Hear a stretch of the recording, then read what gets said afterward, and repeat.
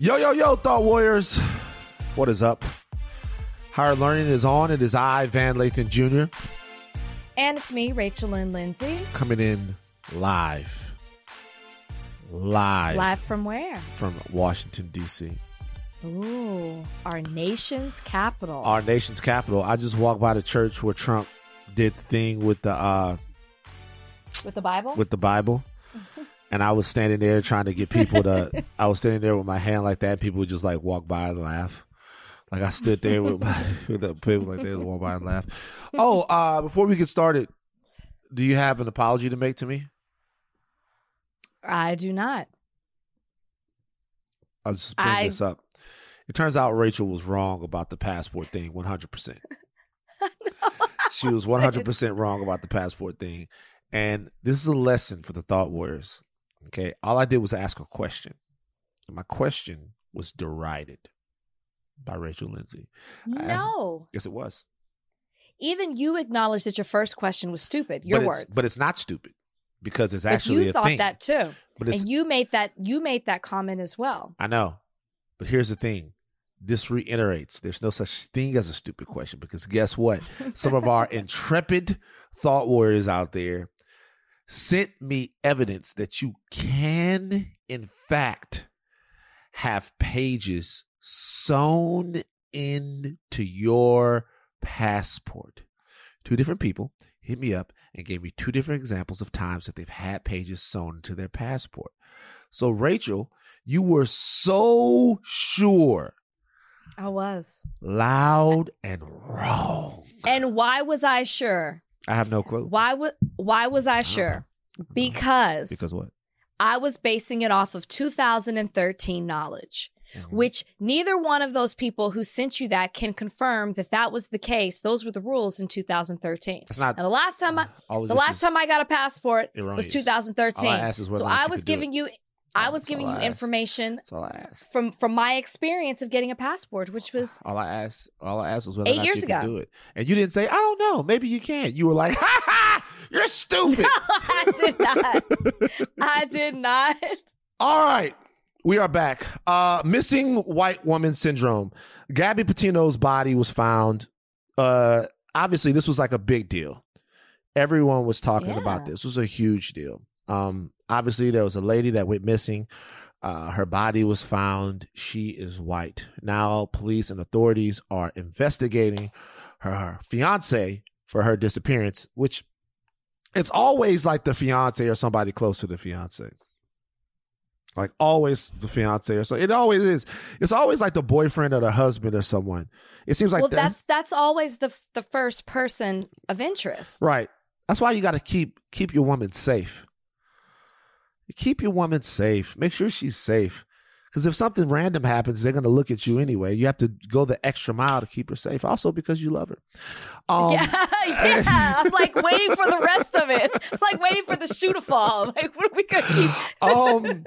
But Joy Reid, who's been in the news lately, had something to say about this. She referred to something called MWWS. That is Missing White Woman Syndrome. Missing White Woman Syndrome. What do you think about this? This is obviously Missing White Woman Syndrome is the belief that, and we've seen this before, that when it's a white woman that goes missing or is the victim of foul play, that America holds its breath like she is a baby that fell down a well. But Black, indigenous, gay, trans people go missing all the time, and America doesn't bat an eye. Do you think that there's any truth to Missing White Woman Syndrome? Of course it's true. And it doesn't take you long to do a Google search to realize that what Joy Reid is talking about, one, has been discussed before. She didn't create the term. It was created by a Black woman journalist, Eiffel, and I cannot remember what's her first name. I'm just totally forgetting it right now. Erasing her. Gwen. Thank you. Did you know? No, I had no clue. Why are you over here checking me? I have no clue. Yeah. But it's something that has been discussed before. It's not new. And I think it's very important that Joy brought it up. Because I think it's important for people to realize that you can discuss both and it doesn't discredit what happened to Gabby. It's just pointing out that there's an issue. It's like when people say Black Lives Matter and people get all up in arms, and it's like, they're not saying that your life doesn't matter or only Black Lives Matter. It means that Black lives matter too. And the point of Joy bringing up that missing white woman syndrome is a thing is because she's saying that the reason this is a syndrome is because there are other lives that don't even become discussed, who don't matter when it comes to them missing. And listen, Gabby's life mattered. Getting justice for Gabby matters, but it also matters to highlight and get justice for all the other people of color that are missing, not just people of color, like you pointed out, because the media doesn't give them the same attention, and they seem to be fascinated when it comes to a white woman and what's going on with her rather than all these other people that are missing. And the problem too is that unless you know someone directly impacted because they know somebody who's missing, or it's their relative, their friend, then it's almost as if you don't realize that there's this problem out here because it's out of sight, out of mind, because it's not being brought to our attention. And so that's why I applaud Joy for talking about this, because it is something that is an issue. Because often when people of color or of these underrepresented communities are reported missing, police label them as runaways or maybe suggest that they're involved in some type of criminal activity. And these cases fall through the cracks. And already police don't put that much attention towards missing people. The units are small when it comes to searching for them. And then if all the fascination or all the attention is put on white women, then you can imagine all the other underrepresented communities that are going to fall through the cracks. So I think this is a real thing. I think it's something that needs to continue to be discussed. And I think that we shouldn't be afraid to discuss it just because some people get upset by it. You just have to separate the two, that it doesn't mean you're not honoring or recognizing what happened to Gabby. It just means there's a lot of other cases that need to be recognized as well. So that's my issue with what Joy-Ann Reid said. I don't have an issue with the discussion of missing white woman syndrome. It's not something I even knew was actually termed. Mm-hmm. But it's certainly something that obviously has an incredible amount of validity to it. And it's it's another one of those things that you know it without knowing it. Mm-hmm. I mean, you can just tell it. We talk about it all the time. Where are our girls? I get messages all the time from people saying, "Hey, Van, this person is missing. Can you retweet this or put this up to we're trying to find her." I will say this though, for me personally, if I'm being real, I did think it was in poor taste, and I'll tell you why. And I didn't see what Joy-Ann Reid was. I didn't see the actual broadcast. When she did this broadcast, when she talked about this, did she attach this to a specific instance of a specific person that we need to find that was Black? I don't believe so. Meaning, did she say, here's so and so and so, they've been missing for a very long time, and we need to find them? Let me tell you why that makes a difference to me. It makes a difference to me because, like, Gabby Petito's family is actually grieving. Like, they actually, like, she's dead forever. And I just get weird about this kind of stuff. Like, she's dead, she's gone in the most tragic and weird way, right? And there is a bigger issue to discuss, but I always personally feel, and I've talked about this in the past, that when people are in mourning or are remembering something, and for whatever it is, that as a human being, it's important to give that oxygen. Now, and so what I'm saying is, to me, I feel like we're getting into a weird place. Are we being inundated with the Gabby Petitos and not other people? Sure, of course we are. Of course we are. Like, I get attached to the actual human tragedy surrounding it. And I'm like, all right, well, everybody's upset about it for whatever reason that they're upset about it. If I'm going to have this conversation, I think it's a more constructive way to have the conversation and to use the platform to give the example of a Black person who is missing, of a Black person, somebody who we can actually save, or a family we can help bring closure to, and then have a discussion about why we haven't heard about that. Because to go in on it and bring up the white woman syndrome while everybody is talking about Gabby Petito, it feels like content. And for me, just to be real with you, for me, it's distasteful because whether or not they're aligned with a million years or thousands of years or hundreds of years, it would be hundreds of years of white supremacy. And we all know that that colors everything that we talk about. There's still people who are genuinely hurt that this person, a seemingly innocent person, I don't know what she was doing in her life, is dead. Mm-hmm. And when somebody is actually dead, when there's a body, it's always weird for me as a human being to be like, hey, but just to let you know, when this happens to us, it's not the same thing. It's not saying that it's not something that needs, that not saying that it's not something that happens or that you shouldn't say it, of course. And by the way, sometimes you have to do things that aren't in perfect taste to get your message out. But I always kind of think, all right, just give it a beat for the actual dead person. And like, just, it's a sad story in and of itself. Like, it's a sad story. So just give it a beat before we talk about the politics of it. And then we can go into it deeper a little bit when it doesn't hurt people. Now, every time I say that, always, I had a conversation with a friend of mine, a great guy, an amazing author. His name is George Johnson on Twitter. George Johnson, amazingly fierce, unapologetic Black gay man. I think I've talked about this on the podcast before. When Nip passed away, Nip dies, and then George talks about or writes about some homophobic things that Nip had said, like, while he was alive. And Nip and DeRay had a back and forth, and, you know, George was talking about it. And I remember I called him. I was like, I was just so hurt when Nipsey passed away. Knew the guy. LA, he was a big, huge thing. I just called George. I'm like, yo, man, can you give, like, it's just a lot of people are hurting. Can you give us a little second to catch our breath before we talk about the shitty times that Nip has had in his past? He's like, no. He's like, no. He's like, while we give you guys time to catch your breath, we're dying. Can't do nothing but respect it.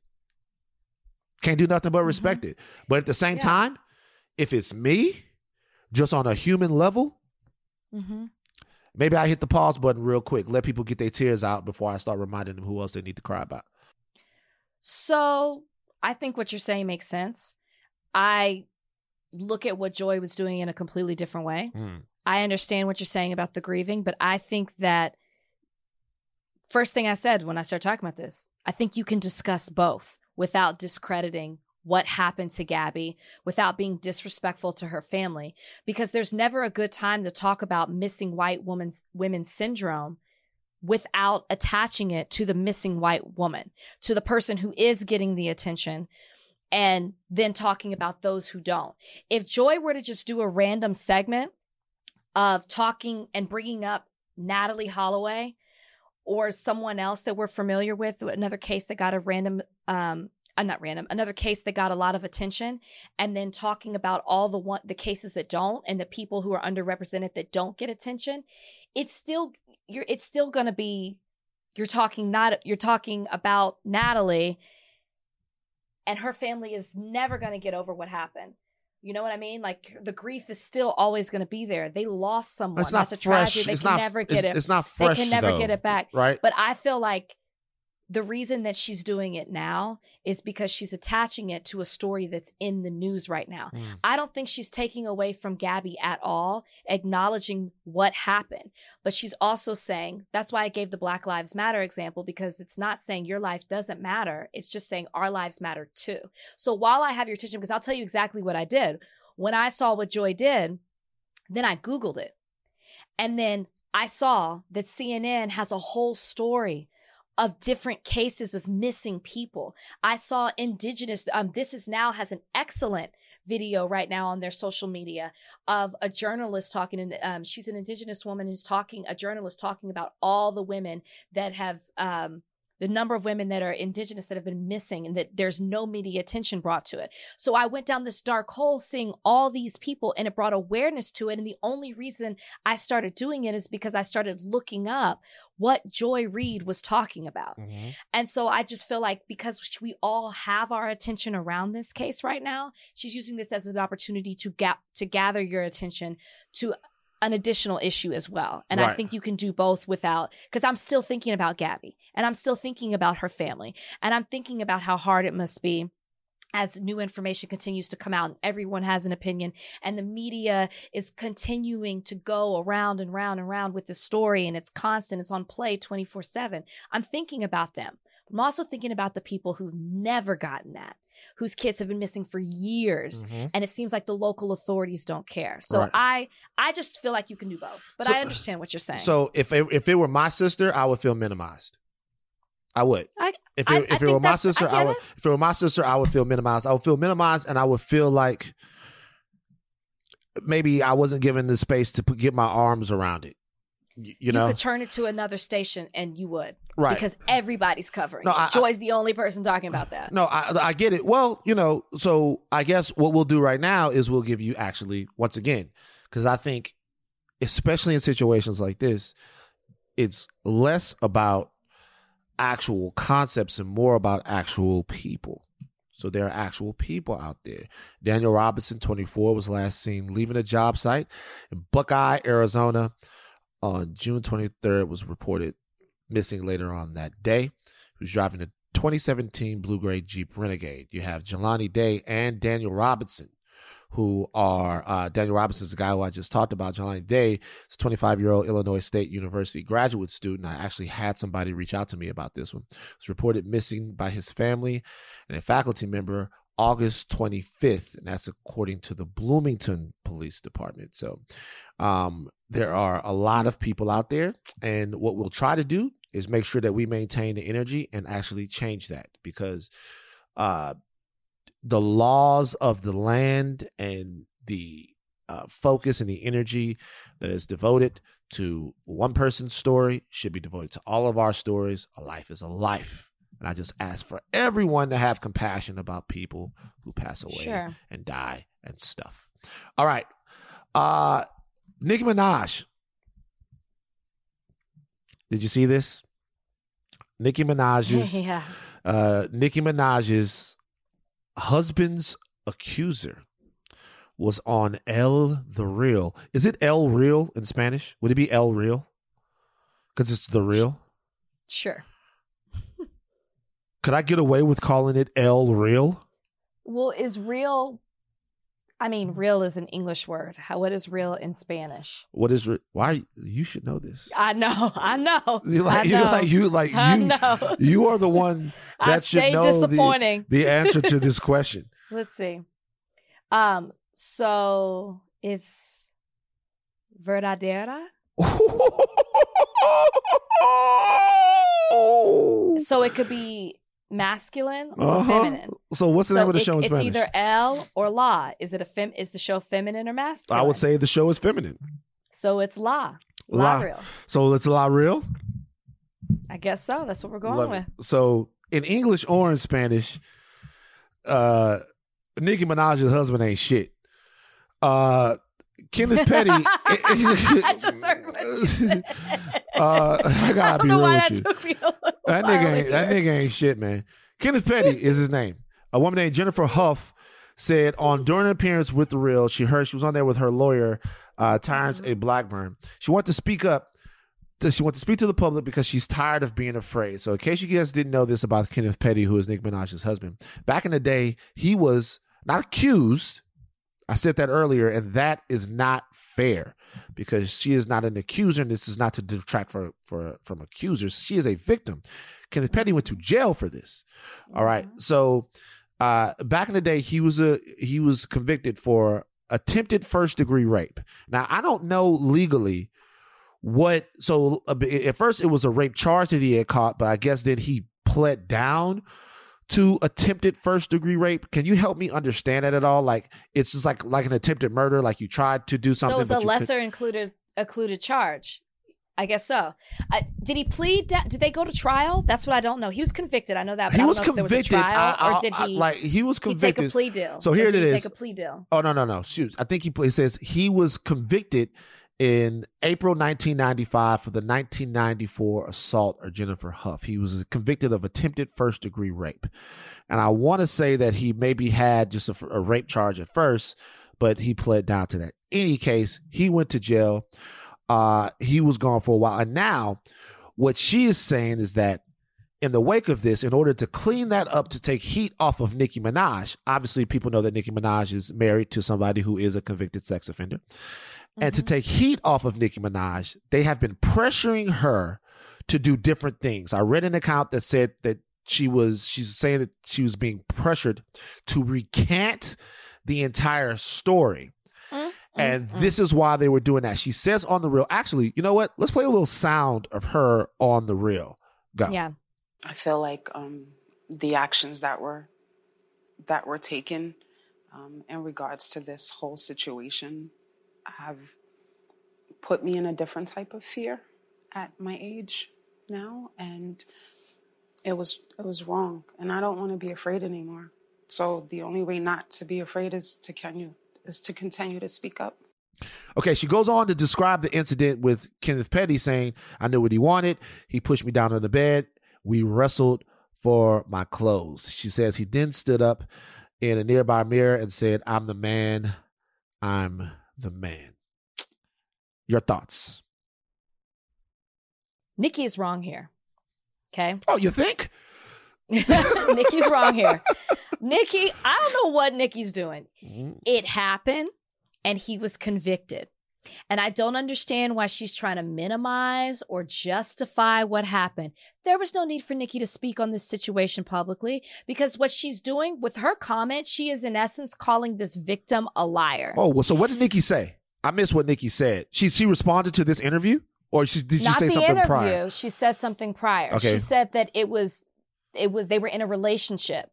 Nicki said, when Petty's conviction was publicized on social media years later, Minaj claimed that the woman, the victim, and Petty were in a relationship and that Petty was 15 at the time. So Nicki is telling a different story than what this victim is telling. So she is in essence calling her a liar because she's saying that they were in a relationship as if it was consensual and it wasn't a rape. So she's minimizing what this victim went through. And my thing is like, Nicki, you married this man, you married him and all that comes with that, and that includes his past sexual assault conviction. Marrying him doesn't give you the reason to try to recreate the past. Nicki wasn't there. She doesn't know what happened. So to emphatically speak on a situation she was not present for, I feel like is uncalled for, it's disrespectful, and it's completely inappropriate to this victim. I mean, I get the whole stand by your man, but in this situation, this is not what she needs to be doing. And I just... Sure. You can just leave it right there. Oh my gosh. Thank you. Thank you very much. That scared me. So a lot of people. Is your door open? No, like they come in. A lot of people have gifts for me. They're like, you remember?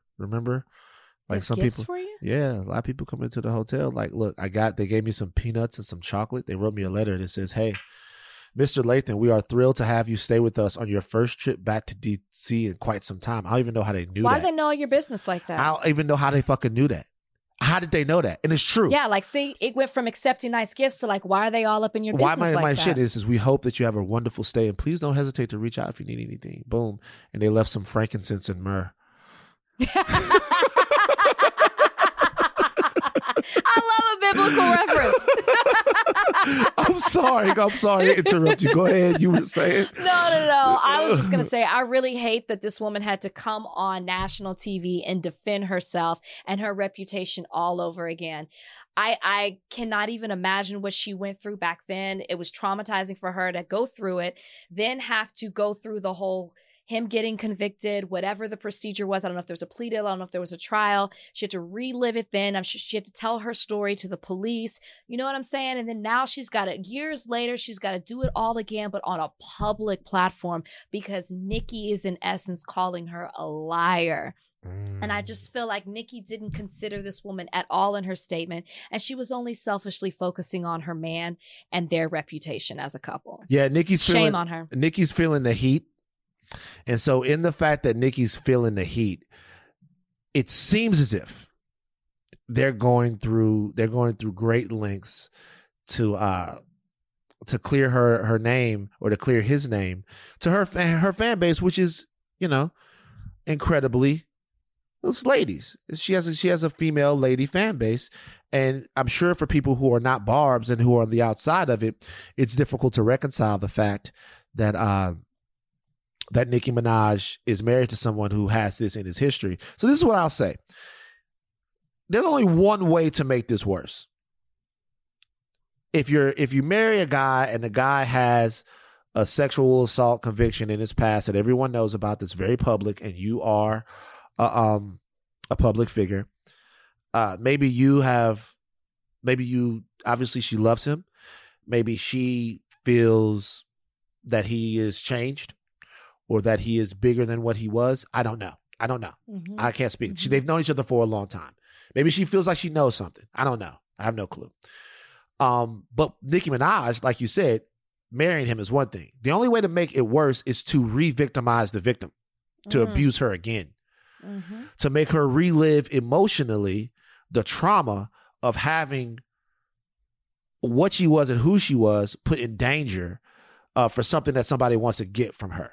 In the case with Kenneth Petty back in the day, it was her body, and now it's her silence, or maybe not her silence, her statement that it never happened. So essentially, they're assaulting her again if what she says is true. So if he would have chosen atonement here, and maybe that's something that you can never atone for, and I get and understand that, I'm sure that it is. But if they would have chosen in any way to, if they're going to speak about it at all, speak about the hard work that you have to do or what you have to do or how you're going to make the world safe for victims before, like, lean into it, that's one thing. But if they're using these type of bully ball tactics against her, I can't think of a worse way to handle this.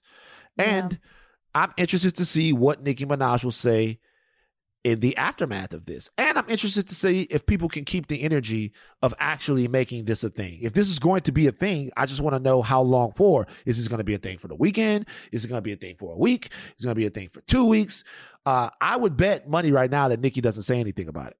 I was going to say, I don't think she's going to say a thing. And I love what you said about people keeping the same energy, because the same way people want to get on to us for talking about, like, a Chris Brown for doing something problematic, or whoever else it is. And rightfully so. They've done problematic things. So has Nicki at this point too. So has Nicki. Yeah. So let's not let her off the hook either. Woo! Is that a get 'em Rach? That might be a get 'em Rach. Well, I hate this woman had to come on. That's a half get 'em. I just hate this woman had to come. I cannot believe she had to come on TV and defend herself. It's infuriating. Totally believable. Totally believable. I felt bad for her. No. When I say believable, I don't mean about the old allegations, because remember, she made a bunch of new allegations. She said that Nicki Minaj, just so people know before we go. Oh, about the recanting. Yeah, this woman is saying that Nicki Minaj, that they gave her $20,000 to try to buy her silence or buy a different version of her story. And then when that was rebuffed, that she was told the $20,000 was going to go on her head. So we're not talking about like some doxing on the internet or any of those other things that celebrities do when they get mad at you. We're talking about, she says that she is in fear for her safety and that she is under attack from Nicki Minaj's camp. And of course, she's not going to be under attack from the fan base as well. So if that is 20,000, 20,000, that's it. That's all they tried to give her. I thought about that too. Are you kidding me? But you know, I'm gonna be honest with you. The disrespect. But I'm gonna be real with you. 20 G's. But Rach, though, I thought about that, but I thought about something else. What? We're kind of talking about that from a certain lens. You know, I know guys in Baton Rouge that'll kill you for $1,000. No. You know what I mean? I meant the fact that, not the killing part. Right. No, I'm just saying. Not to dismiss that. I'm just saying, I can't believe that that's the amount that she offered her. I know, but what I'm saying is, to a lot of people, that's a whole shit ton of money is what I'm saying. So like. Okay. You know people that would kill for $1,000? Dog, oh my I do. God. I do. I'm not gonna lie. Like I know people that have told whatever. I know people that will kill you. Like, hey, bro. Let's take a break. Hey, bro. Let's take a break. Let's take a break. Let's take a break. All right. Up next, fantastic interview. Fantastic. You love her. We love her. She is the first Black lady on The Real Housewives of New York. She also is a contributor for Fox News. She also is the host of Black News Tonight on Revolt. Maybe a future co-host of The View. Maybe.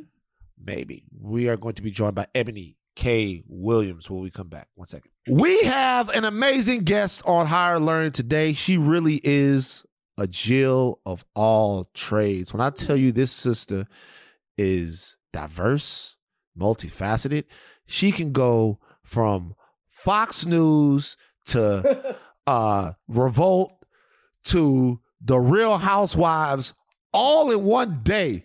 I'm going to be honest with you. I don't think there's anybody else that can give you those three. I don't think anyone can give you Fox, then to Revolt, then to The Real Housewives. I'm talking about Ebony K. Williams. I am so happy to have you on this show today, Ebony K. Williams. Thank you, Ben. Thank you, Rachel. I'm a big fan of the show. I remember when y'all first launched, you guys had an interview. I won't say who it was, but let's just say between the interview and the questions y'all were able to extract from the guests, y'all were in my head. So I'm really excited to be here, today. Yeah, and just chat it up. Let's get into it. So let's talk about The Real Housewives first. So many questions. I have a lot of questions. I'm a super fan, so I have so many questions. When you first got on The Real Housewives, I thought people was capping. I thought they were like when they said Ebony K. Williams was going to be on The Real Housewives, I was like, no, she wouldn't. And in my mind, you know what I said? I said she would never do that. Would never do that. Yeah. So everybody said that, man. And I said, do you know Ebony K. Williams? I was like, she's going to be on The Real Housewives of New York. I was super excited. Oh, I love that, Rachel. Can I just say before we get into Roni, I'm just obsessed with Blackness, and I'm obsessed with Black women, and I'm obsessed with representation. So obviously your historic run as the first Black Bachelorette, I mean, no, I'm very serious. I believe in giving people their flowers while they can smell and see them.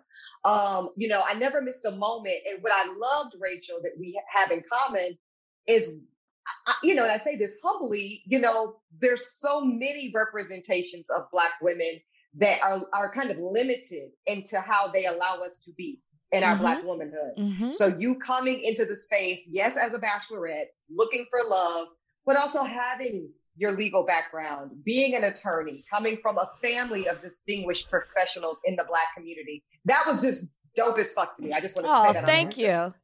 Yeah. I appreciate that. That means a lot to me. And you guys have, when I think about it, you guys have a lot in common. When you're looking at that, it's like it's you were the first Black woman on The Real Housewives of New York, right? Mm-hmm. Yes. Rachel was the first Black woman on The Bachelor. Yep. What was it like being the first? Well, I'll speak to my experience because it was unique from Rachel's in that I was in an ensemble cast, right? So I'm in an ensemble cast of all white women who are also veterans of their franchise, with the exception of Leah McSweeney. So I would say, and we kind of saw this play out on last night's episode of Real Housewives of Beverly Hills with Garcelle Beauvais, the great Haitian queen, and I was just texting with her before our conversation. This notion of a Black woman being expected to fit into a white normative space. Mm-hmm. Mm-hmm. And that has challenges that are obvious and some that are not so obvious, including the fact that as talent on these shows, which I know Rachel will speak to in a moment, we are more empowered than most on set. And as such, I've heard you speak about this in an interview, Rachel. I know you'll get to it in a second. There is also a noble responsibility that we have as the visible Black face to make sure that everything around us is copacetic, as we say where I'm from. You know what I mean? But go ahead. So those were some of my challenges. Go ahead. No. I wasn't asking her. He wasn't asking me, but you're right I was asking. Well, I want to know what she thinks. But no, you're right. I mean, I echo your sentiments. And as I watched you on The Real Housewives, which you were, I honestly, I could not have done what you did and like keeping your composure in the way that you did, which is also the struggle that we have, is that we have to make everybody feel comfortable around us. And I can only imagine what it is that you were going through in certain situations, which we'll get to. But you and I, we spoke through email because there was a situation that you had. And when I was on The View, which is another thing I want to talk to you about, we discussed that about someone called, Van, I know you don't watch Real Housewives, but one of the housewives called her angry. She said angry, right? Yes. She said angry or aggressive or something like that. She said angry. She said angry. Okay, let me not put words in her mouth. She said angry. And I talked about my own experience, and sadly, both of us being the first had to deal with being that we can walk the straight line and do everything right, but somehow, because you got to get placed into one of these stereotypes, we get placed into angry because we're strong and we assert ourselves a certain way and we're independent and we speak well and all of that. Yeah, so don't forget, Rachel, in just the next scene over, I was also called articulate. Oh, yeah. Remember that? Yeah. And we never saw her again. We never saw her again off the show. Did they do clean and articulate? Or did they just hit you with articulate? They didn't pull the full on, who was that dumbass? That was Joe Biden. Well, Joe Biden, but yes, I was going to say Joe Biden and also the one from Vegas. But anyways, it was the full statement, y'all, was, has anyone ever told you you are so articulate? And it's like, child, I went through all of law school, had a national broadcasting career, and published a book, and I never heard it. That's amazing. And this is coming off the heels of that woman bragging about how down she is because she worked with Diddy and all of this stuff, and then turns right around and calls her articulate. Go ahead. I want to ask a straight up question. Real Housewives, are there racists on that show?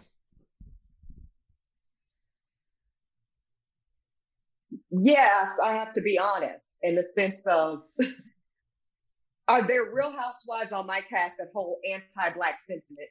Yes. The answer is yes. Yes. More than one? More than one? I don't think more than one, actually. I think the other is her issues are more convoluted. I think she has issues with women in general. So I would say it's not isolated to the anti-Black sentiment in the way at least one castmate has displayed themselves. So I'm not even going to ask the obvious follow-up question, which is which one of the castmates would this be? We know. I know. But what I'm going to ask is, how did it present itself to you that you can make that statement so declaratively? Like, what was shown to you so that you could say that? Yeah, I'm glad you asked that, and Rachel will really be able to kind of echo my analysis as an attorney. So I really did come into the experience with a full clean slate. Although I'm an admitted Roni Day One fan, I know enough about the business to know what you see is not always a direct parallel to who people are. So I deleted all that I thought, all the other stuff I suspected, and I truly went into this experience with an open-minded heart. And I basically, and I do this to everybody, Black, white, or other, started my dossier day one of filming. And when I start the file on you, and y'all, Van, you've been had a file, just so you know. All right, I'm with it. You with it. You with the shits. So that's how I roll in life. Everybody gets, and I start collecting evidence. I let you tell me who I am, y'all. I don't make assumptions. I don't speculate. I don't jump to conclusions prematurely. I let it breathe. And I knew, because we were going to be filming this show for, it ended up being 4 months of real time because of COVID delays, I would have ample opportunity to put information in the file that would allow me to one day answer the question so directly, succinctly, and just without hesitation as I was able to do, because I've seen enough. I've seen enough in front of the camera. I've seen enough when the cameras go down. I've seen enough of what happened when we were filming. I've seen enough as to what's happened since the shows have been airing to be able to reach conclusions of who does and does not hold anti-Black sentiment. I was just thinking. What you were thinking, Messi? I was thinking I'm blessed to be surrounded in my life with such amazing, strong Black women. It's just fun watching y'all do this right now. This is what dossier and all of that. I love the fact that you're not taking no shit. Rachel don't take no shit. It's good. Fuck them. I do. I have a question, and this might be unfair, but I'm not asking anyway. I was just wondering. I've worked in all white spaces before. I think people know. Yes. I've kind of only worked in all white spaces. Anyway, I've worked with Diddy, got my own production company. We Black, whatever.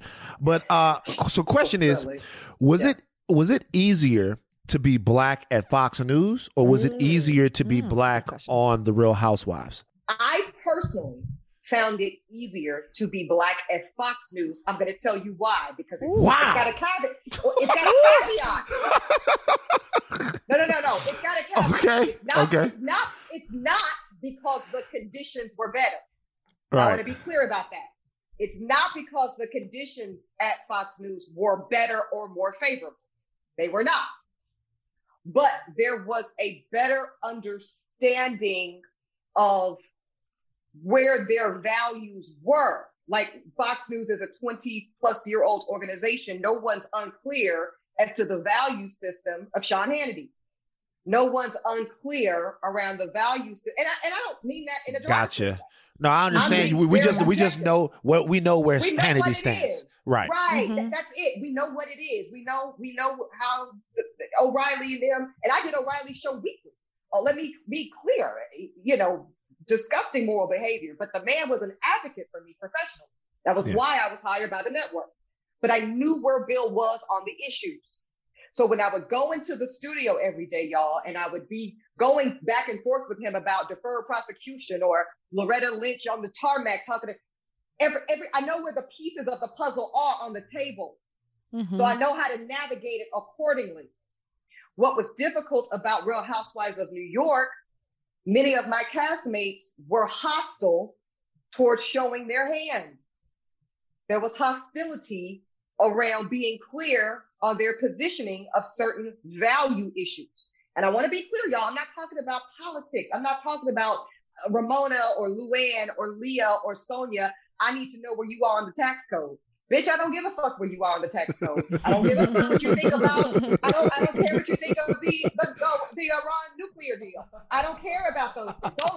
No, man, you're laughing, but I'm saying that's politics. That's politics, right? Right. I need to know where you are on the liberation of people that look like me. Word. I need to know where you are on that issue, so now I know how to navigate our friendships. That's all. Well, the problem too is the other person of color on your cast. You didn't know where she stood either. Right. I'll say her name, Rashawn. You didn't know where her allegiance was. I was quite confused. I'm not even quite sure if she was a housewife or not. She was not. Here's my, and that only matters in this way, Rachel, in the sense that I actually had far less time with Rashawn. So there was, like I was talking, kind of jokingly, but very literally about the time I took to inform my file system. Mm-hmm. I had such limited time with Rashawn because she was not a full-time housewife. That made it even more difficult to understand her positioning. If that makes sense? Now, would you guys describe her, because I didn't see the show, would you guys describe her as one of the real house niggas of New York? He couldn't wait to say something like that. He couldn't wait to say something like that. We're not doing that. That is the second time you've done that in this episode. Look, I couldn't. Actually, we can take that out. But like, we're not doing that. We're not doing that. No, sir. We love dogs around here. It's just a joke. Let me ask you this, Ebony. You messy. Do you feel support from the show? Do you feel like you were supported during your season? Yes. The direct answer is yes. Now, did every single person in every single moment be? No, but that's not reasonable, right? I think when the shit hit the fan, and when I asked things of my production company, my network, and also like my own personal support system, because I want to really talk about how important that is. Like when you, and I can only imagine the conversations you were having, Rachel, with your friends, family, colleagues while you were filming and while it aired. That support is important too, you know. So when I asked for space, I got space. When I needed a listening ear, I got that. When I went to the network and production company and said, I need an opportunity to speak to the angry Black woman trope, and I need to do it in a way that's highly credible, I got support by way of that USA Today piece. Gotcha. You know, I got support with them helping me place that in a highly visible, highly credible space. So I think those things are important. And I think that when those calls were made, they were answered accordingly. Also, I'm glad you had a support system because, you know, I was stripped from everything when I was filming. So my only system was a sea of people who did not look like me. Every producer, every executive that I was dealing with was white. So I'm so glad you had support. Like y'all can at least keep your phones and your friends and your family and all of that, which is great. About that, Rachel, but yeah, you were. Oh my God, that's so. So isolating. I was explaining to them what it was to be Black while trying to navigate the show, trying to find love and saying like, "Oh, this is this," which that's and you had to live on unseasoned chicken the whole time because there wasn't no Black people around. That's not true. They have no chicken. They didn't know what to do. Stupid. That's not true. So stupid. So my question for you is, I'll move off Housewives for a second. I was picking at you a little bit earlier, or just not picking at you, but remarking about how well versed you are and how you're able to comport yourself in all these different media spaces. You've hosted Black News Tonight, Revolt. You've been on Fox News, Real Housewives. What do you see as your place in the culture and the industry as, and where do you see the evolution of it? Like, what is Ebony's dream situation? Like, what do you feel like your voice is used best? You've used it so many different places. I really like that first question, Vane. I don't know that anyone's ever asked me so directly. What do I see my place really in this culture? I know, actually, I had a spiritual awakening during COVID. And I called my best friend, one of my best friends, Christina Jackson Scott. And I said, it was like, I don't know, 1:30 in the morning. And I said, bitch, thank you for answering the phone.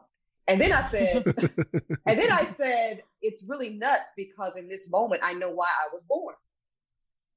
Wow. And she said, do tell. I was born and my life's work is centered around showing that Black women, particularly Black women, belong in every space.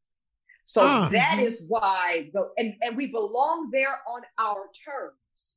Yes. So we belong there. And now I want to be vulnerable and say that I didn't always know how to show up on my own terms because I hadn't had the maturity and the full evolution of confidence. And really, I wasn't fully emancipated, right?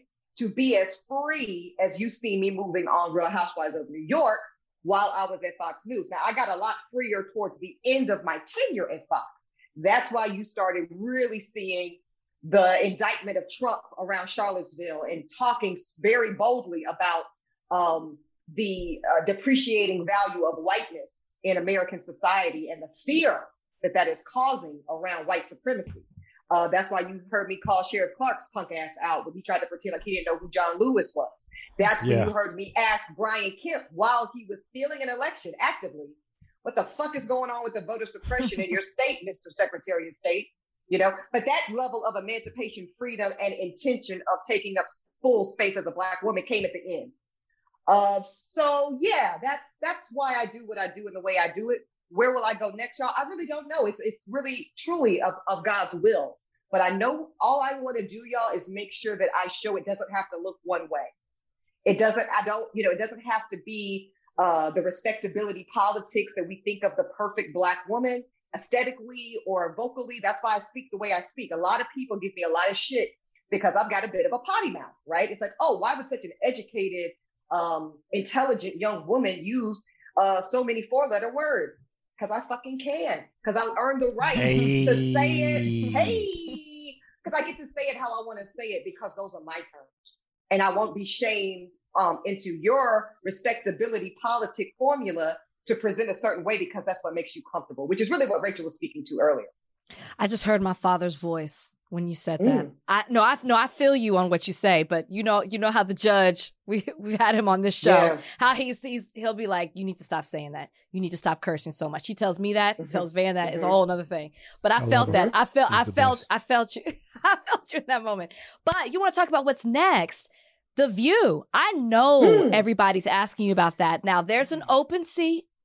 They're circulating guest hosts.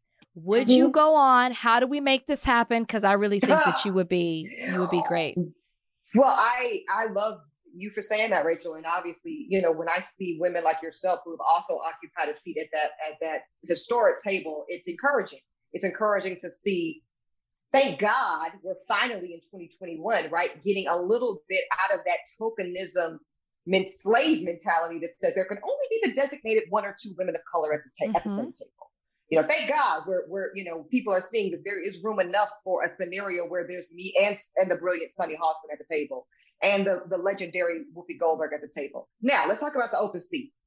It was occupied by my former colleague from Fox News, Meghan McCain. Meghan McCain is the very obvious and visible darling of the Republican establishment.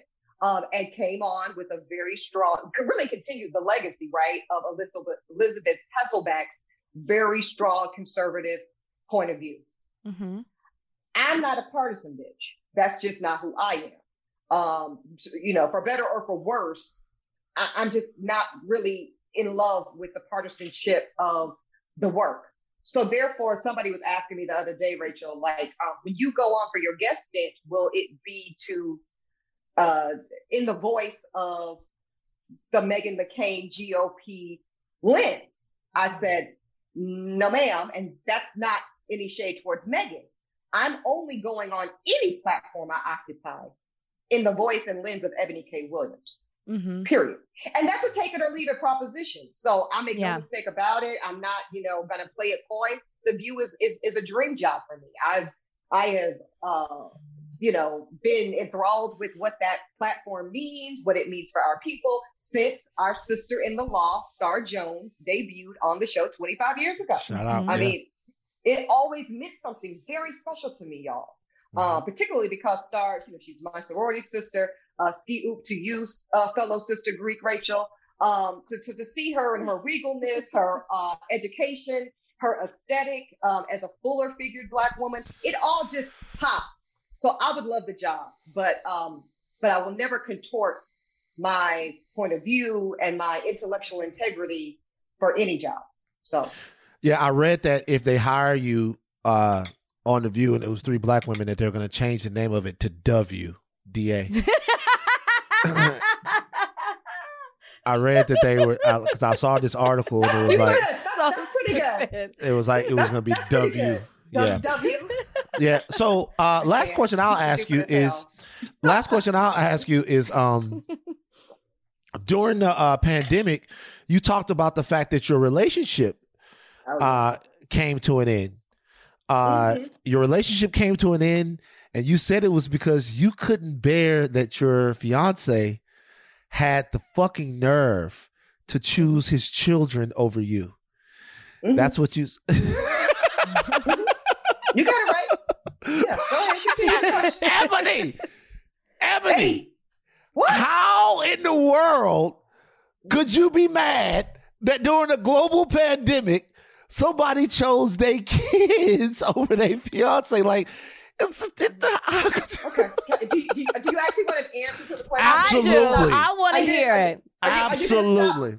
Giggling and kicking and shit. So you can get it. Jesus. Right. All right.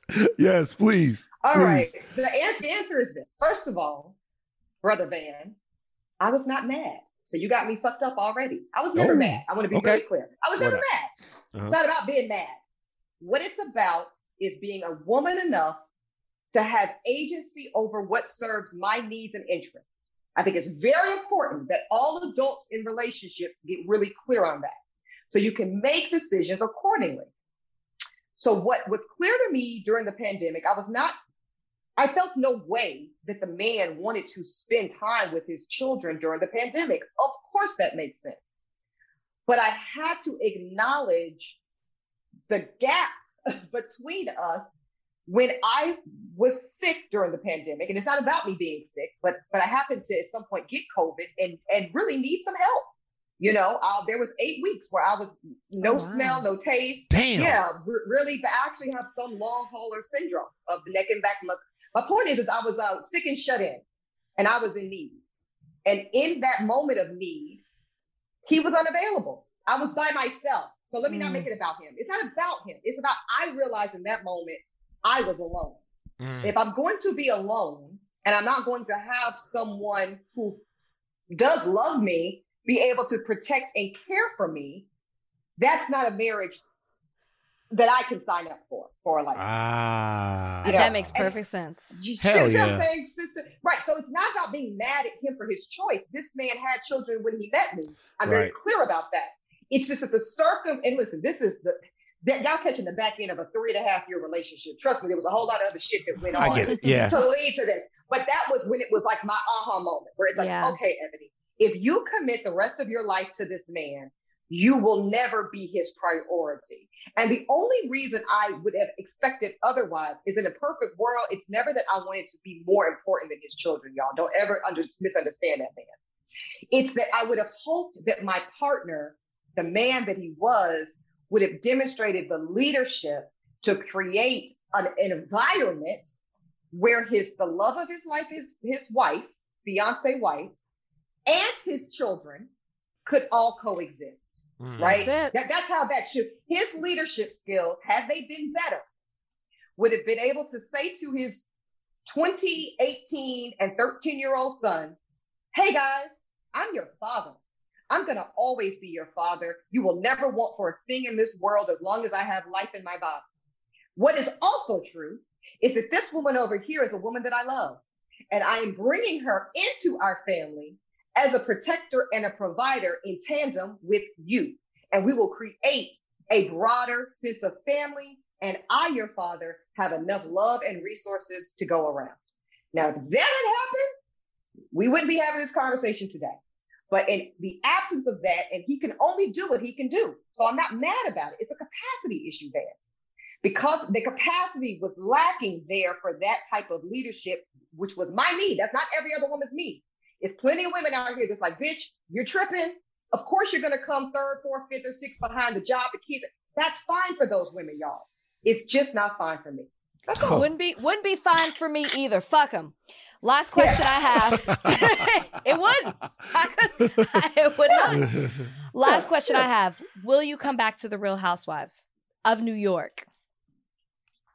You know, I've been cagey about that question, Rachel, but I think it's important that I now be honest in my own realization, because it just kind of came to the cancellation of the reunion actually makes me want to come back more so. Because now I feel I have a little unfinished business, if you know what I mean. Yes. And I want to finish what I started, not by continuing to, because the dossier is closed. I'm actually really glad that we had what should be an exclusive media savvy interview conversation here, because, you know, I concluded my investigation, season 1. I've been able to make a determination as to where the players fall, and that file is closed. And now that I know where everybody is, we can all move on. And I'm looking forward. I would look forward to a season of fun and getting the hell out of this COVID lockdown that we were in during New York. Yeah. While we film, I want a real trip. Shit, that shit from Salem, that wasn't cutting it. No, okay? that's no. And Salem, Massachusetts, and Ramona's fucking house. No, I want a real trip. So yeah, that's how I feel about it. Love that, because we want to see you back on our television screens. And I'm going to come on as a friend of. I just want to start shit. I just want to start shit. Girl, just take me to the Hamptons.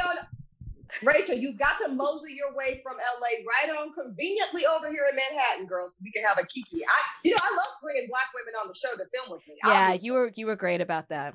You know, yeah, and it was important because I wanted to show, and I know that you were talking about this on The Bachelor too, The Bachelorette.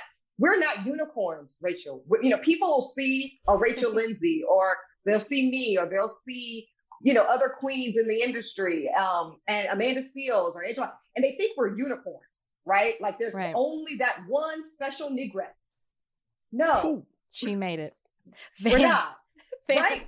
No, we come from a tribe of incredible, beautiful. I mean, we're both sorority girls. Like every Black woman I know is the shit. Exactly. And so it's important that people see that. That's the show. Wait, Van, one of the housewives said, I stayed up all night reading about E.J. Walker. Oh my God. the first Black woman millionaire. See how committed I am? I said, bitch, who was EJ? Ebony politely is like, CJ. Walker. Ebony's like, CJ.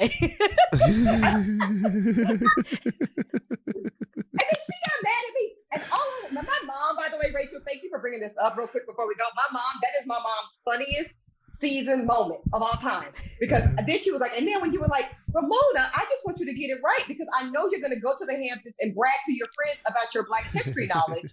And I want you to preserve the integrity of what you learned. That's all it was about. Ebony! Yes, we are so thrilled to have had you join us on Higher This was really fun. This was great, what a lot of fun. Thank you so much. We're gonna watch as you fill that seat on The View, and hopefully you're there. I think that you just have one of the most unique, one of the strongest, one of the most unfiltered voices out there. You know, I fucked with you for a long time, so I can't wait to see what's next. You got a real strong file, man. I fucks with you too, bro. Rachel, right there. We're just creating mine, but that's okay. We're about to fill up. We're going to fill it up. Like, chef one, day one. I love it. Thank you. Bye-bye. Thank you so much for coming. Fantastic. I'm so happy we had her on. I'm such a fan. I think everybody knows that. I think she's fabulous. I'm literally going to hang out with her in New York. Next time I go, I'm hitting her up. We're going to kick it. I want to see like a whole buddy movie with y'all. Adventures of Rachel and Ebony in the city. Adventures of Rachel and Ebony in the city. The ski oops. The ski oops. The ski oops. The ski oops. Oh, no, I got a better one. No, this is better. This is better. All right. The oopskis. Appreciate that. Oopskis, yeah. Appreciate you give us first billing. Gotta do that. You guys took a loss with the whole vice president thing. I want to make sure that I should look out for my deltas. All right. Now to the wild world of movies. Daniel Craig, you know who that is? Yes, I know who that is. Just making sure. Just making sure you know, because sometimes I'll be like, y'all be like, yo, man, Tom Cruise. And then you'd be like, I've never seen him. What was he? Okay, I'm not that bad. Okay. Daniel Craig, who plays James Bond, came under a little fire because he says that he doesn't think a woman should play James Bond in the James Bond series going forward. So this is what the deal is. So now people are looking at James Bond as an opportunity to democratize James Bond. James Bond has always been played by a white male. You're hearing all kinds of stuff out there now. You're hearing the possibility of Dev Patel as James Bond. You're hearing Idris Elba as James Bond. You're hearing Bond from all over different type of situations, right? And there's also been some talk about maybe making a woman James Bond. He was asked about this, Daniel Craig, who's played James Bond now for a while, in an interview with the Radio Times. And he said, the answer to that is very simple. There should be better parts for women and actors of color. Why should a woman play James Bond when there should be a part just as good as James Bond for a woman? That view echoes comments made by Bond franchise executive producer Barbara Broccoli. What the fuck? Her name is Barbara. That got to be Broccoli. That's got to be Broccoli. Just call her Broccoli. Nah, man. Broccoli. I'm not trying to saute. Is it spelled like a human being? I don't know how you spell broccoli. It's Broccoli. Is that broccoli, or is broccoli with two?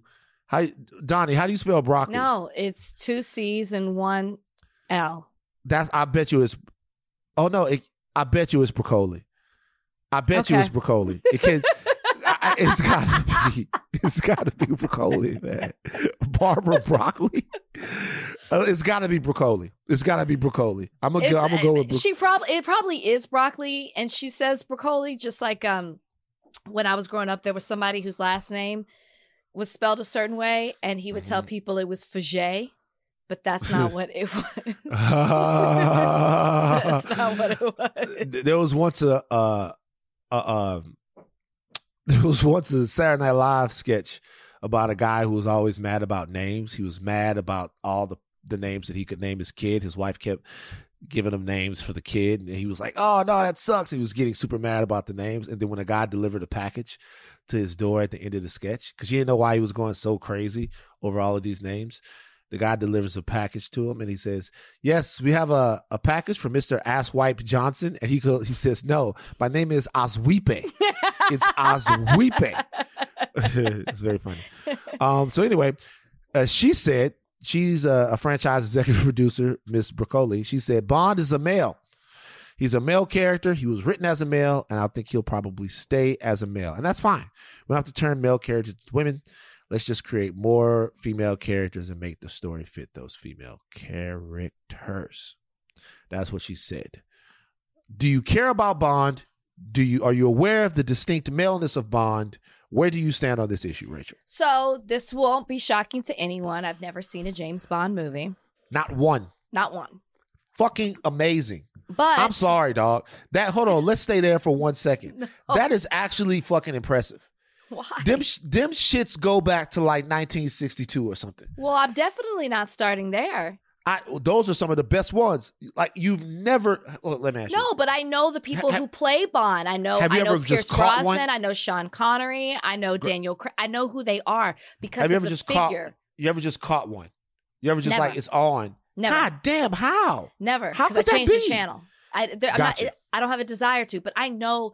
My point being is, I've never. You seen a understand what movie, it means in culture? but I yes. understand the iconic figure that is James Bond. I just Right. named you 3, and I don't know how many there've been, but I named you 3. It's all, like there's him, and then there's George Lazenby. There's Timothy Dalton was James Bond, and then there's Roger Moore. So there are a couple of more, but you got the main ones that people know. Yeah. I've gotten the ones of my time and the original. Yeah.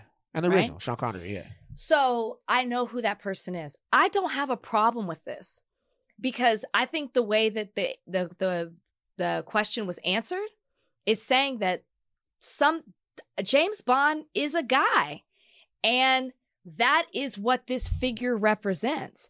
And it's not saying that you can't have a James Bond-like figure, but create a different movie, create a different franchise, and create roles that give women these opportunities. But I personally don't understand the purpose of wanting to change the figure of James Bond. I just don't. Now, if James Bond was the only movie that had ever been made in life, and the only movie role available for you was to play James Bond, then yeah, they would need to have it for women as well, so everybody could do it. But there are other opportunities, and I don't understand why you need to change who James Bond is when you can just create roles for women to have just as big, if not even bigger, than what James Bond represents in pop culture. I understand your point, and I tend to agree. Can I give you the counter argument and see if it maybe sways you? Please. Okay. So the counter argument is this. This is basically the counter argument. They're not gonna go see that shit. So this would be the counter argument. The counter argument would be, okay, so James Bond, Superman, Batman, fucking who else? Whoever you want to kind of make up. Oh, Spider-Man, all of these guys were created during the time where there was no diversity in making these heroes, right? Mhm. And so then what happens is when you write these heroes in their initial incarnations, they become huge, and then they take up so much space in pop culture. Like Superman takes up so much space in pop culture that a character that is like Superman, there's actually a name for him. A character that's like Superman that has the same powers is called a Superman analog. So if you have a guy like Hyperion or the Sentry, or in all the other universes have guys who fly, are invulnerable, have heat vision, can move really fast, all of those guys are called Superman analogs. and it will always be compared to Superman. So as many other characters as you invent, whether they're male or female or whatever, Superman has a distinct advantage over them because he has a cultural and actually like chronological head start. Therefore, you can't really change that culture without in some way changing that character. So when people say James Bond to me is a distinctly male character, I don't think the character works as well as a female because he was written too distinctly male.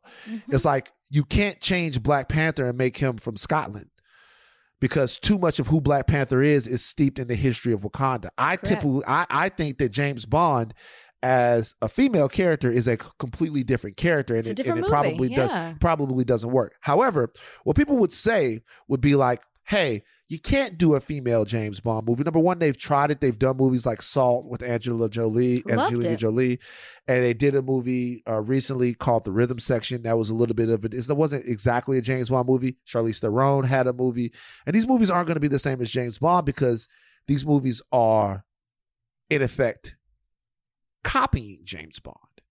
They're films that are breathing the same oxygen as James Bond.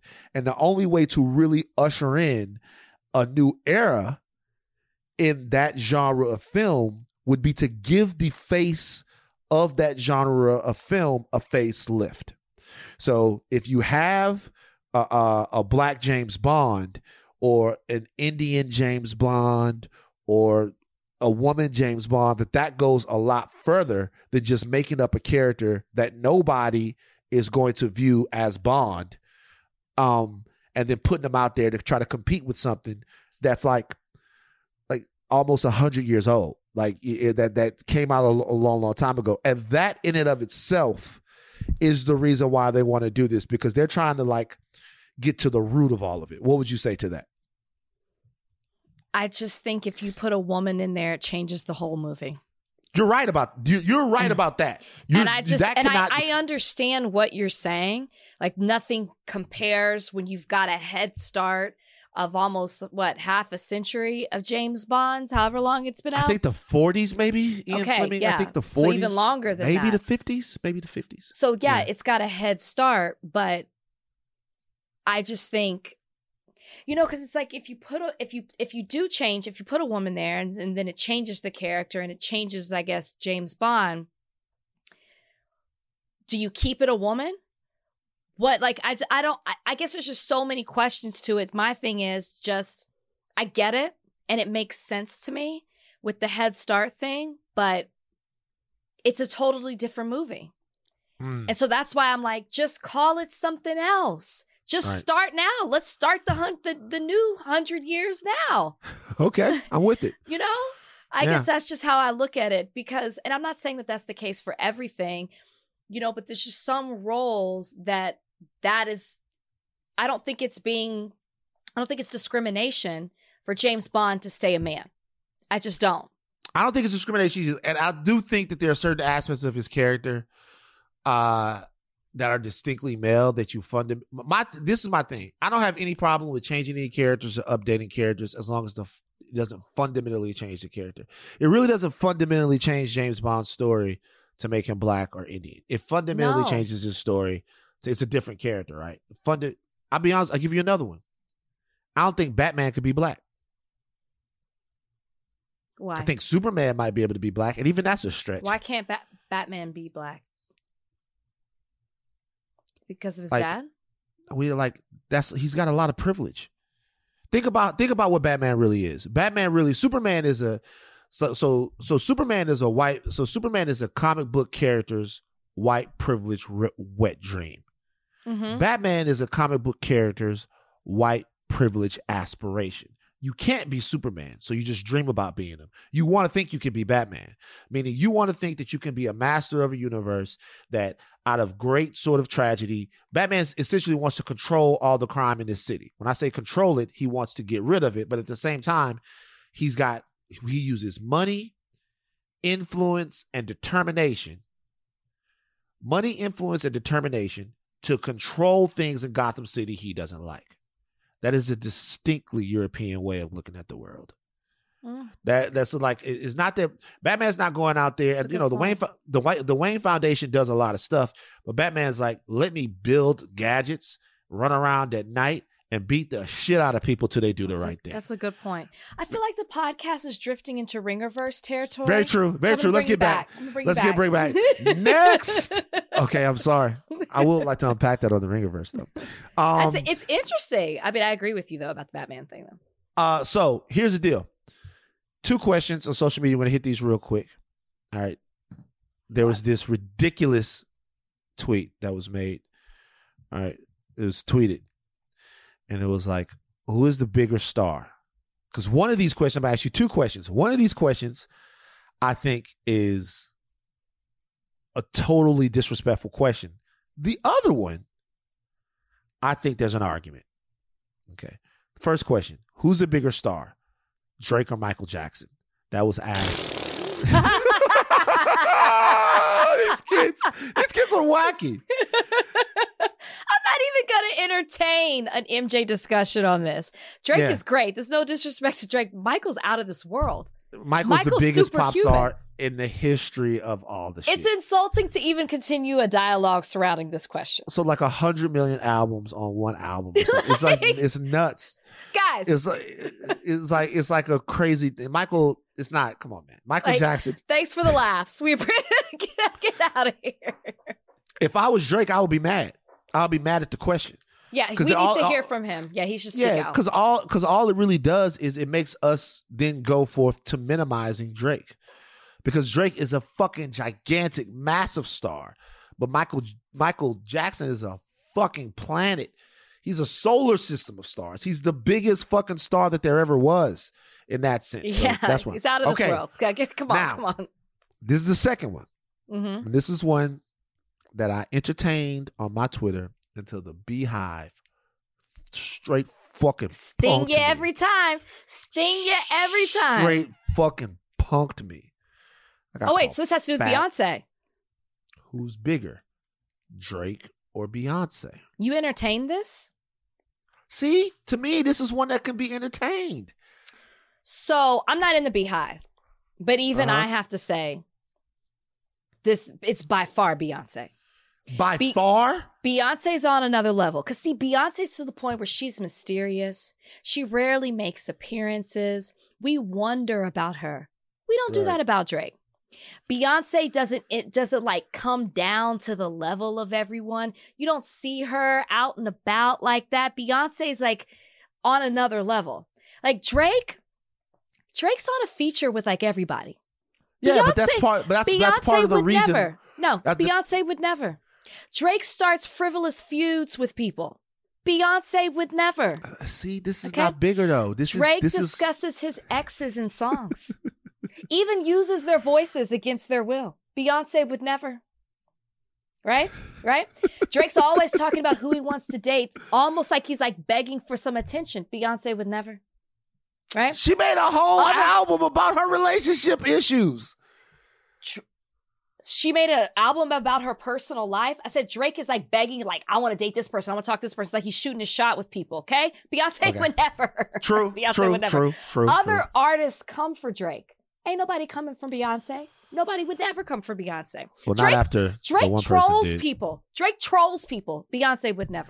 See, like but she would never stoop down to these things. All of these things are right, and I'm so happy that you came prepared. But my thing is, you're listing reasons that Beyonce is more highbrow, elegant, respected. But if you're talking about who's bigger, it's because she doesn't do these things because she's bigger. Let me ask you a question. Who would you think has sold more records, Drake or Beyonce? Who would I think has sold more records? Are we including Destiny's Child? No, we're talking about the solo careers of these people. But it's Beyonce and Destiny's Child. No, it's not. It's Destiny's Child. It's like it's David Ruffin and the Temptations. Wow. Oh my God. Somewhere Kelly Rowland just went, shit, who hit me? I love Kelly Rowland and Michelle Williams. But no, in all seriousness, I think you have to include Destiny's Child. No, you don't. You don't. You don't include it. It's a no, solo, because then you're cutting. Artist. No, then you're cutting Beyonce's career short. You're cutting the legs off her career. That's not fair. Her career That's started not in fair. 2003. That's not fair. No, it did not. Her career As a started with solo Destiny's artist. Child. No, Nope. I'm not. That's not- Okay, here's the thing. I say Beyonce, and I'm including Destiny's Child. But you can't include Destiny's Child. You're cutting her career short. What? You're cutting her career short. You're cutting her career short. I'm sorry. We're talking about the record sold as a solo act. No, you made that rule up. You said No, how no. many records No, has no. Beyonce sold? She was a part of Destiny. She sold them records with Destiny's Child. I'm sorry. But fine.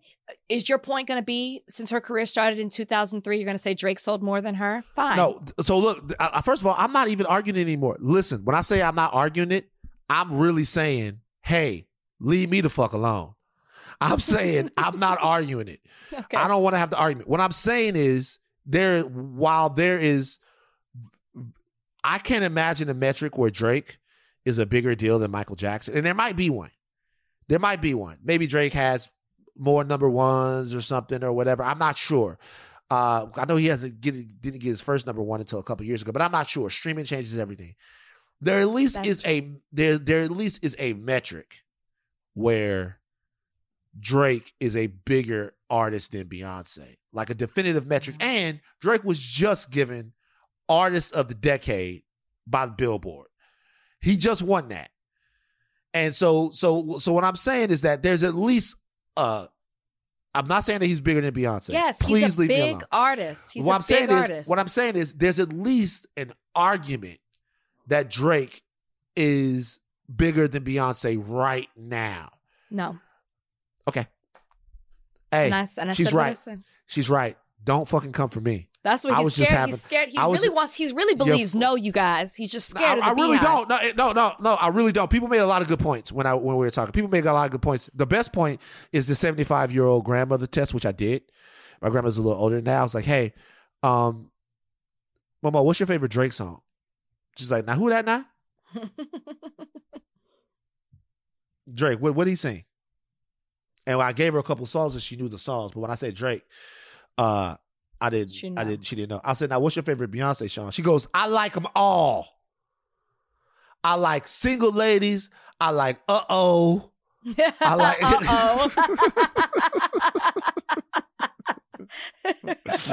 all right. Mailbag? Oh yes. I was looking around to see if there's anything else. We got like a million things on the rundown today, but the reality is that I do want to touch on one thing before we leave. There's in no way are we turning our attention away from what's happening in Texas right now.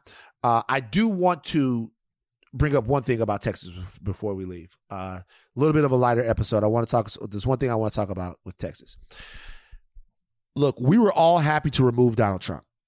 Everybody was happy to remove Donald Trump. Everyone was happy that probably listens to this podcast. We were happy to remove Donald Trump. I just want to remind people of something right now. Donald Trump is not the president. Mm-hmm. He's not.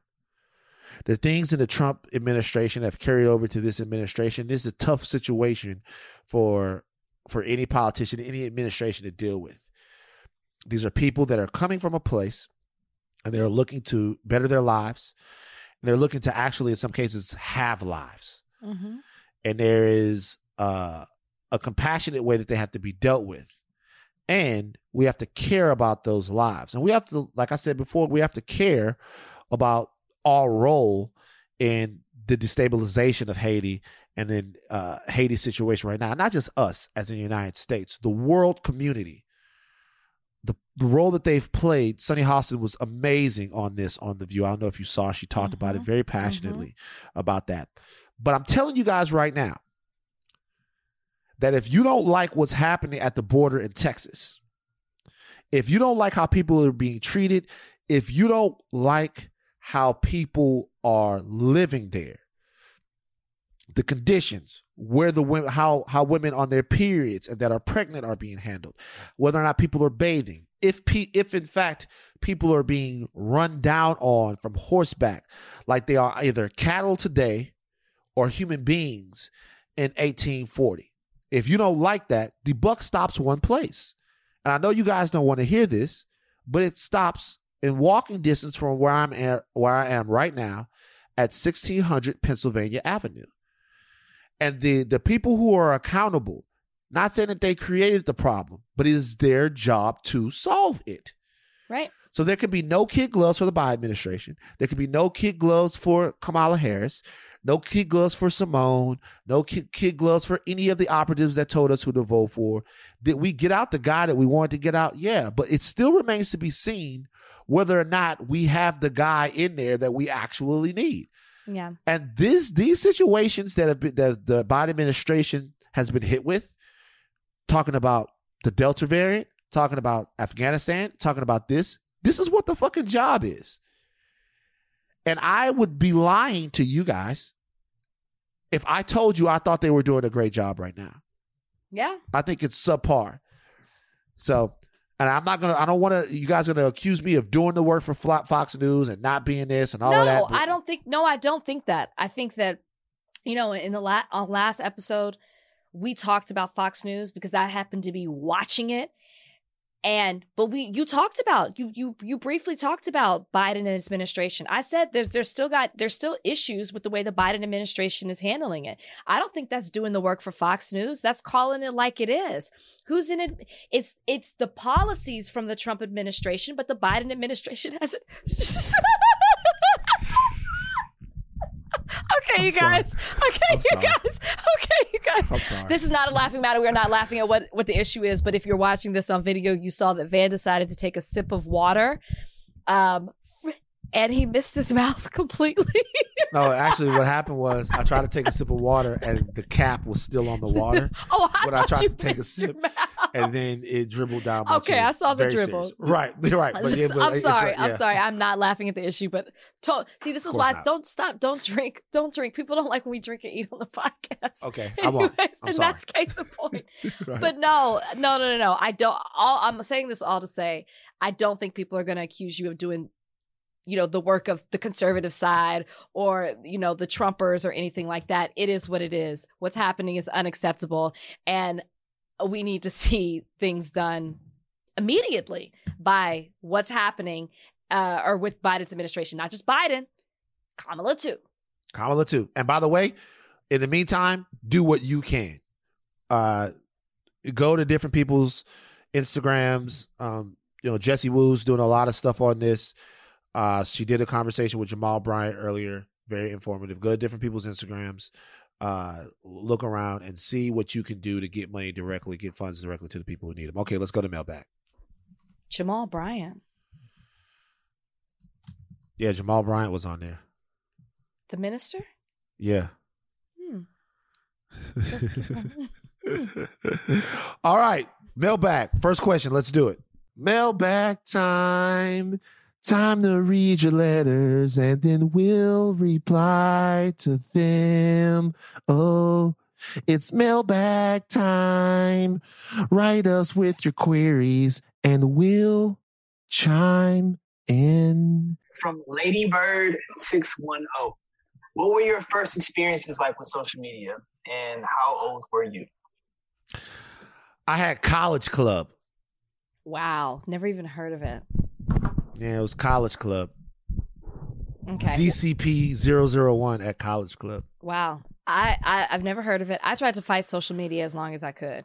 Did I actually you? got on Facebook on a dare. And I might have had a MySpace, but I had a MySpace, yeah. Maybe that. I definitely had AIM and all of that kind of stuff. Messenger, if that counts. But Facebook was the real thing. MySpace, in a lot of ways, was superior to Facebook, if I'm being honest. Okay. Top 8, come on there, music plays, all of that. But I had College Club, and then College Club there was a scandal in Baton Rouge in College Club. It was the first time I ever witnessed revenge porn. Oh, wow. A guy was mad at his girlfriend, a girl that we knew, and he changed his College Club picture to, he changed her College Club picture, actually, to a picture of her giving him oral sex. And that kind of, that was the end. That was the end. And it was very bad. It was a whole big thing. Very bad. Wow. Shame on you. Shame Wow. on you for doing that. Okay. Next one. From Megastosin.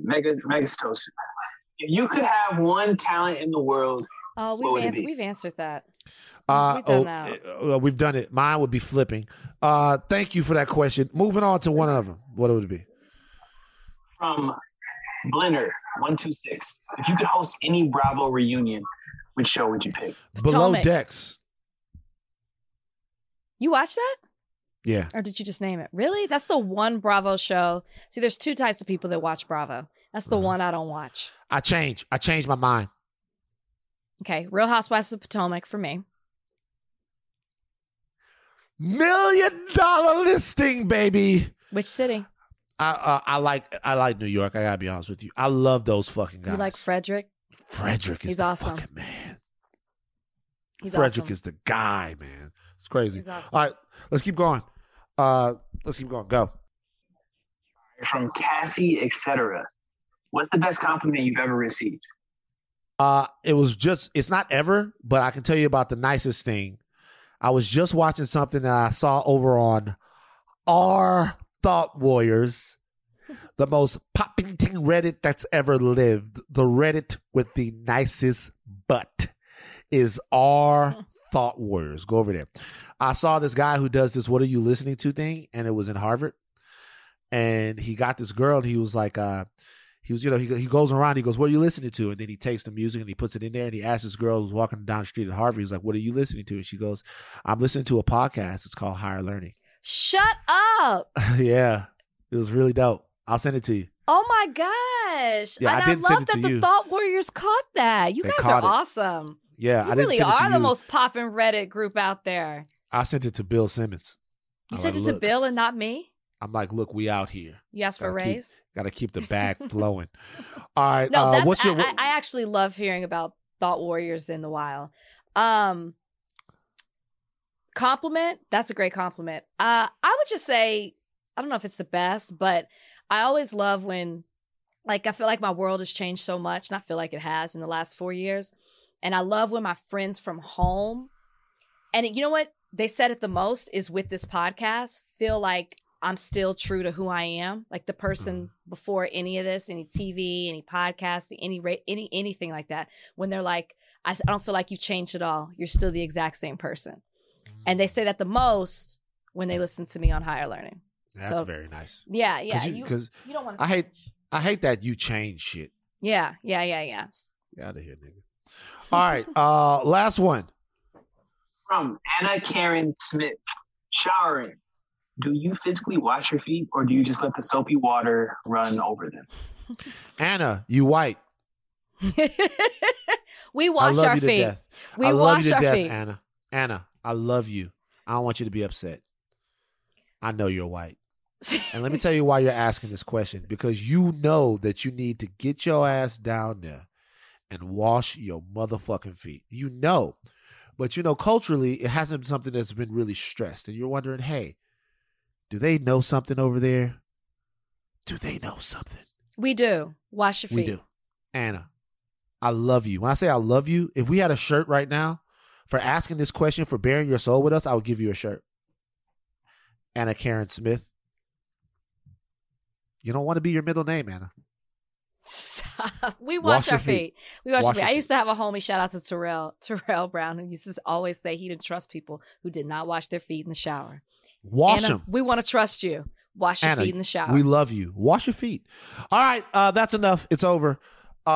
We've been giving you guys some supersized podcasts lately. Next podcast we give you probably going to be like 105. Maybe even come in at a taut 59 minutes. Do you have an unexpected ally of the week? No. I did. You did. And I because I find them earlier in the week and then I lose them. Sorry, guys. Yeah. I have one. You do? Yes. Go ahead. It's actually Alex Jones. Who? Alex Jones. The InfoWars guy. You know what? It was a fucking joke, but you don't know who Alex Jones is? You don't fuck with, you never heard of Alex Jones, the InfoWars dude? He was in Austin. InfoWars, Alex Jones. InfoWars. The whole thing was a joke, and the joke didn't land because you don't know who Alex Jones is. Just Alex like Jones, this isn't landing? the crazy conspiracy theory dude. InfoWars, an maybe American not. far-right conspiracy theory and fake news website owned by Alex. Did he do something recently? No, I was just joking around. The fucking podcast is over. Keep your thinking caps on, but do not stop learning. I fuck Alex Jones and everybody who fucks with him. I am Van Lathan Jr. I'm Rachel Lynn Lindsay. We out.